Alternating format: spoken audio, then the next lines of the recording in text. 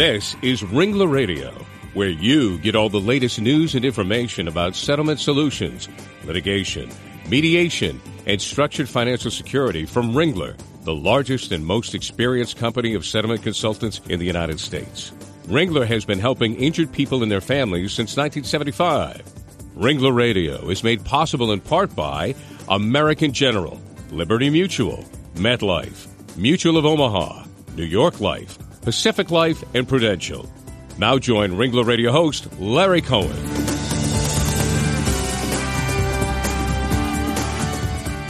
Well, hello and welcome to Ringler Radio, everyone. I'm Larry Cohen, the head of Ringler's Northeast Operations, and we're certainly glad you could join us again today. Well, the Workers' Injury Law and Advocacy Group, also known as WILG, is the national nonprofit membership organization dedicated to representing the interests of millions of workers and their families, who each year suffer the consequences of work-related injuries or occupational illnesses. WILG fights for the rights of workers and their families, and today we have the pleasure of speaking with the president of WILG, who's going to talk to us about his mission for 2017 and what he's watching out for in the legislative arena that might impact workers. And joining me today as my co-host is my friend and Ringler colleague, Duke Wolpert. Duke is head of Ringler's Pennsylvania operations, and, of course, Duke is also a UConn fan, just like me, so I like that. So, Duke, welcome to Ringler Radio. As always, a pleasure, Larry. Terrific. Well, joining us today is attorney Michael Gruber, president of WILG. Michael is a partner at Pasternak, Tilker, Ziegler, Walsh, Stanton, and Romano in New York City, where he handles workers' compensation cases for the firm. And to find out more about Michael and WILG, go to wilg, WILG.org. And with that, I'll say welcome to the show, Michael. Great to have you with us. Thanks, Larry. It's very great to be here with you today. Terrific. So, Michael, let's begin by having you provide us some background on WILG for those who may not be as familiar with it. Well, Larry, WILG is the only national organization for attorneys who represent workers that are injured on the job. We currently have members in all 50 states, and obviously the majority of our members specialize in workers' compensation cases. But we also have members who handle FECA Act cases, Longshore and Harbor Workers Compensation Act cases, wage and hour cases. Basically any injury that occurs on the job, we have members that handle. Our mission is to make sure that the rights of these injured workers are protected. We gather information, we provide research to our members on issues that are affecting injured workers across the country. This helps our members not only in their everyday practices, but also, as you mentioned, the legislative battles that many of our members are fighting every year. We also provide in-person support. We've gone to several trial lawyer groups across the country to speak with them about particular issues they're having in each of their states. Mike, as president of WILG and a practitioner, I'm sure you encounter challenges or roadblocks that impact workers and their families. Could you give us a little flavor for what you are encountering? The biggest obstacle at the present time impacting workers is the changing political landscape. State legislatures, as well as the federal government, are becoming more conservative. The White House, the House of Representatives, the Senate, and I believe 68 out of 99 state legislative bodies are all controlled by Republicans. Traditionally, when Republicans are in control of the governmental entities, what this means is more restrictions on injured workers' benefits and reductions in the amount of benefits that are available to injured workers. We're seeing more and more restrictions on an injured worker's ability to receive relevant medical care. We're seeing more and more reductions in the duration of time for which injured workers can receive benefits. We've seen changes in causation standards. We're seeing changes in disability ratings with the new AMA 6th edition that several states are adopting. All of these changes, every single one of them, are detrimental to injured workers and their ability to cope with the difficulties presented by work-related injuries. Well, Mike, on the WILG website, the president's message is featured. Tell us about your current message to WILG members and the workers' compensation community as a whole. Obviously, in the last several months, and my presidency in this organization started in October, and a lot has changed since then. So my president's message for the last several months has been on what the impact of the November elections is going to be on the rights of injured workers. And that's what my current message up there speaks about. is how, as I mentioned, the increasing conservative nature of the government is impacting the rights of injured workers. Well, you know something, Mike, on Monday, February 6th, Missouri became the 28th right-to-work state in the nation. Republican Eric Greitens was elected governor, and one of his first acts was to sign the right-to-work bill. So let's take a look at the right-to-work bill in Missouri and the importance of preserving the rights of workers. What do you see as the trend here?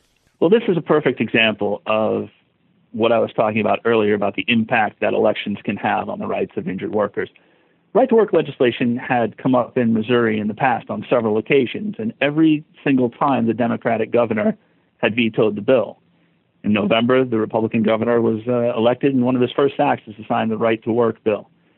I hate the term right-to-work. Right-to-work is a complete misnomer as to what this legislation attempts to achieve. For those who really aren't familiar with it, what a right-to-work bill does is it prohibits employers from requiring employees to pay union dues. And what the rationale they always use behind this right-to-work legislation is that employees should have a choice as to whether or not they want to contribute to the union. They always market it as an employee choice issue. Obviously, the unions see it differently. The union's position is that since all employees, whether or not they're members of the union or not, benefit from collectively bargained benefits, all employees should contribute to the cost of obtaining those benefits. The unions have a term for those people who don't pay union dues but benefit from union activities. They call them free riders. And to really make no mistake about it, right-to-work legislation is, at the end of the day, about union busting. Its sole purpose, its sole outcome, is to weaken the bargaining position and the political strength of unions.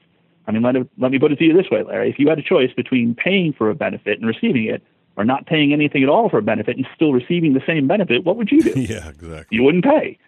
But fortunately, some states are still seeing right-to-work for what it is.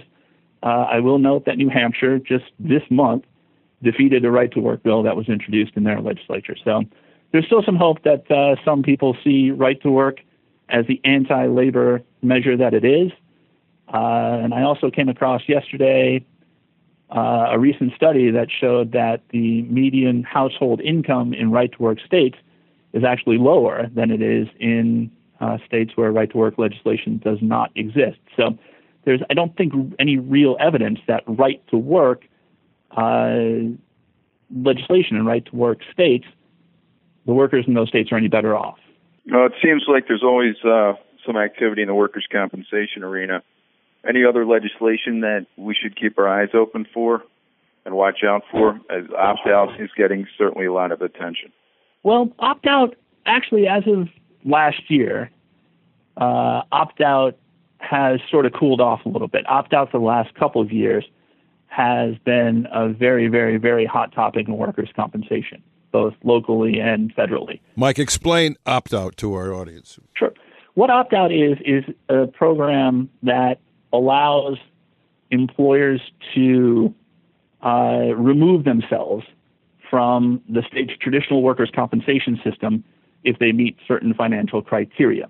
Usually it's utilized by bigger employers, Walmarts of the world, Costco, those types of employers. Small mom-and-pop stores really don't usually meet the criteria that are in opt-out statutes. The opt-out provision in Oklahoma was unique in that it allowed employers to opt out of the state's workers' compensation system but still retain exclusive remedy protections, meaning they could not be sued the same way that an employer who has traditional workers' compensation coverage is immune from tort liability. Opt-out is really a way for employers to control every aspect of a workers' compensation case. The problem with opt-out from an injured worker's point of view is that injured workers really have no say in what benefits they receive. They have no say in the duration of benefits they get. They have no say in the amount of benefits they get. They have no say in the type of medical treatment they get. They have no say in the appeals process. Everything is stacked in favor of the employer in an opt-out system. There are very big problems with due process, and that is one of the things that the Oklahoma court pointed at when they threw out the opt-out section of the Oklahoma workers' compensation reforms. So when the Oklahoma opt-out bill came before the Oklahoma Supreme Court, the Supreme Court in Oklahoma basically threw out the entire thing, said it was unconstitutional. We've heard from our people in Oklahoma that there's really no big push to reconfigure their statute to make opt-out workable. So the momentum for opt-out has sort of cooled, which I'm very happy to say is hopefully becoming a national trend. It has been talked about in Tennessee. It was introduced in Tennessee a little bit, but then one of the sponsors of the bill had some ethical difficulties, so it was dropped. They've been speaking about it in vague terms in South Carolina, but other than that, we haven't really heard much in the way of opt-out recently, and I pray that it stays that way, because it is absolutely the death of workers' compensation if it becomes a trend nationally. In other places, in Arkansas, a bill was just introduced, I think, in the last couple of weeks or so, which proposed durational caps on benefits payable in permanent total disability and death cases, and that's something that's relatively new. A lot of states have limitations on awards for permanent partial disability, but limitations on permanent total disability, and in the cases where death is involved, are relatively rare. As I mentioned before, a lot of states are having difficulty with the latest version of the AMA guidelines. Nevada currently fighting against the adoption of the most recent AMA guidelines, the 6th edition. Again, horrible for injured workers. It significantly and, in our estimation, arbitrarily reduces impairment ratings, and impairment ratings impact benefit rates, impact entitlement to medical care. And then there's Florida, of course. Florida is a state we'll be watching closely in the near future. As I'm sure a lot of people are aware, at the end of last year, several parts of the Florida workers' compensation statute were determined to be unconstitutional by the state court. The legislature down there is trying to figure out how they're going to deal with the court's decisions. There were court's decisions on durational limitations for temporary partial disability, and the court also overturned part of their statute dealing with attorney's fees, which has caused everyone down there to really lose their mind because they think, as always, that greedy lawyers are driving up the cost of workers' compensation. And although it's technically not new legislation, the Trump administration's strict enforcement of the immigration law is something that we're going to be watching really closely. It's already having a trickle-down effect into workers' compensation cases. And that's going to be something that's going to be a very interesting no topic question. Nationally in workers' compensation. No question about that, for sure. And sounds to me like you and WILG have their hands full. This is going to be quite an interesting time for you to be working on all these issues. You got your antenna up, and you're going to be really active for sure. Well, let's take a quick break right now and be back right in a minute here on Ringler Radio with Michael Gruber and Duke Wolper. We'll be right back.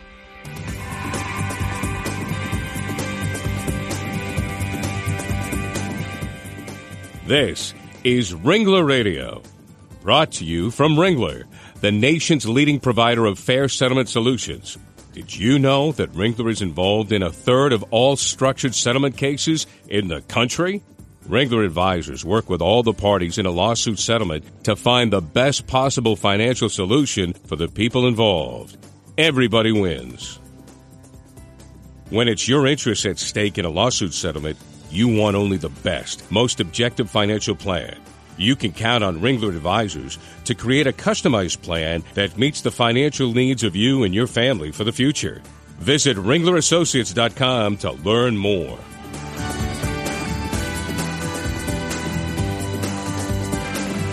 Well, welcome back to Ringler Radio.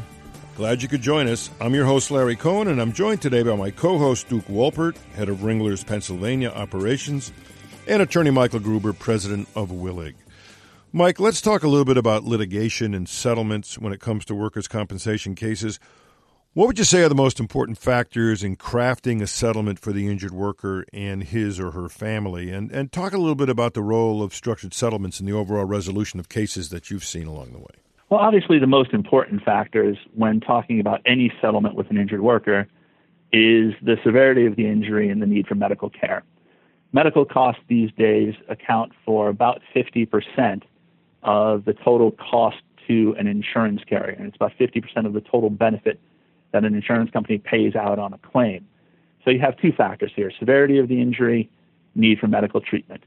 Severity of the injury impacts whether a worker is able to return to work, and if they are able to return to work, it will likely impact what type of wages the worker will be able to earn post-injury. Obviously, any type of settlement has to take into account a worker's loss of wage earning capacity in order for that worker to be able to keep paying his mortgage and keep food on the table. Also, any settlement must take into account future medical costs of the claim, and that's why settlement planning is so important. Whether it's a structured settlement or some other arrangement, an injured worker needs to have some sort of plan in place to ensure that his future needs are met. Structured settlements are good because the majority of them provide for upfront cash to an injured worker that they can use to pay for any bills or any debts that they might have built up over the time that they've been out of work. But structured settlements also are helpful because they put safeguards in place for injured workers to be able to meet their needs into the future. Those settlements are in place specifically to help them meet their medical needs, to help them meet their financial needs into the future. So structured settlements are an absolute benefit for our injured workers, and we love seeing them. You know, Mike, there seems to be a conscious effort by both the claimants bar and defense bar to open up some dialogue different than in past years. That's just an observation. Not sure if you agree with that or not. Can you offer some insights from your perspective as president of WILG? Yeah, over the past couple of years, a couple of different groups have put together what they've been calling strategic summits with respect to what the future of workers' compensation either will or should look like. I know the IAIABC has had a couple of these summits. There's a private group that's led by Bob Wilson, who's a workers' compensation blogger, as well as David Langham, who's a judge down in Florida, who put together a group that has met on several occasions. And these groups include a few claimants' attorneys or injured workers' advocates, and many adjusters, representatives of large insurance companies, representatives of large employers. And it's always nice to have dialogue about these things. I am one of those people who is willing to go anywhere and talk to anyone about workers' compensation. It's what I do for a living. It's what I'm passionate about. I firmly believe in the rights of injured workers. I firmly believe that workers' compensation should be there to provide for injured workers when they suffer an unfortunate injury on the job. The difficulty is that many of these groups seem to focus on cost savings. And in my estimation, the focus is not where it should be, is on the injured worker. But again, it's always good for people to come together and talk, because you never know where good ideas are going to come from. And if you don't get together and talk about these types of things, then the possibility of a reasonable compromise between what I think should be the right thing done on behalf of injured workers and what other people think should be the right thing done on behalf of businesses to make it affordable for them to do business in each particular state, there won't be any agreement. And there can't be any agreement unless people are at the table sitting around. So I applaud the efforts, but I'm not so sure whether or not they're going to come to any useful conclusion. I know that WILG has some upcoming regional conferences, and you schedule these quite often, and these are going to be in Montana and Atlanta in March. What will you be stressing at these various conferences? Well, every year WILG has a national convention. It's in the fall. This year's convention is in Florida. And at the national convention, what we do is we discuss more global issues affecting injured workers throughout the country. A couple of years ago, we started having these more localized regional conferences. And these are meetings where we can discuss issues that are more relevant to specific areas of the country. For example, you mentioned Montana. Montana covers our Northwest region, while our conference in Atlanta is focused on those issues that the Southeastern states are seeing more.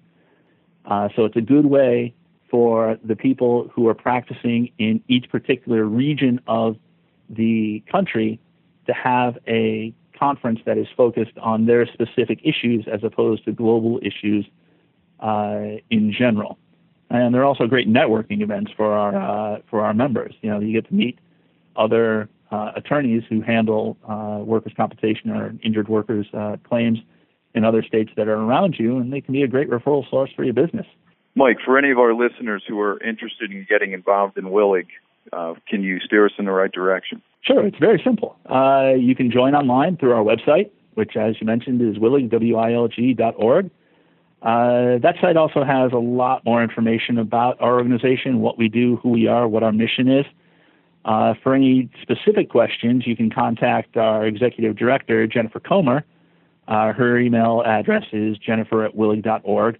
All of our contact information is on the website. If you wish to get involved with WILG, we have a variety of committees. We have a variety of opportunities for people to speak on topics which they might be knowledgeable on or they might be passionate about. And we're always looking for new members and new blood in our organization who can help us out. Well, you know, Mike, it sounds like WILG is going to be very, very active, as I mentioned before. I mean, you've got the new administration in Washington. You've got each of the states trying to deal with workers' rights issues. And you mentioned the immigration policies that are changing. You've got a full agenda ahead of you, and we're going to be looking forward to hearing from you maybe in a bit as to how some of these things are shaking out in the workers' compensation arena. So we look forward to having you back here. But if somebody wanted to get a hold of you or contact you, Mike, how would they do that? Well, I work at a firm called Pasternak, Pilker, Ziegler, Walsh, Stanton, and Romano, and my office is located in Brooklyn, New York. Our website is workerslaw.com.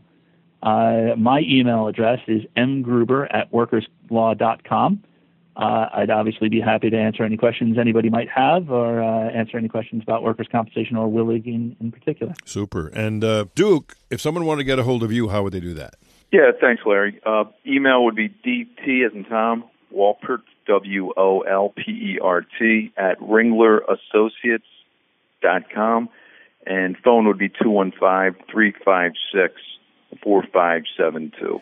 And if anyone wants to get a hold of any of the Ringler Associates around the country, they can certainly go to our website, WranglerAssociates.com, where you'll find Duke Wolpert and all the rest of the Ringler Associates and their phone numbers and even their pictures, Duke. I think you're in there. You got quite a nice picture there, so that's nice.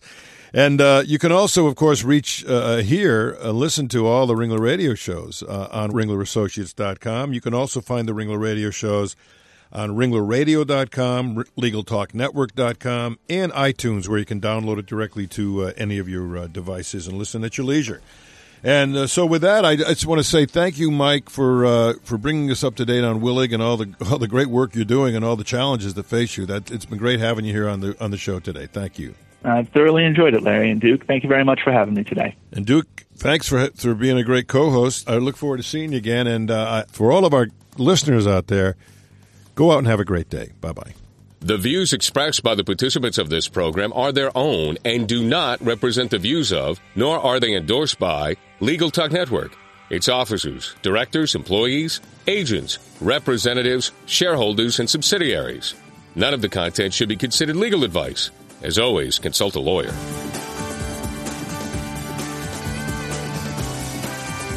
Thanks for listening to Ringler Radio, celebrating more than a decade of podcasting and over 2 million listeners.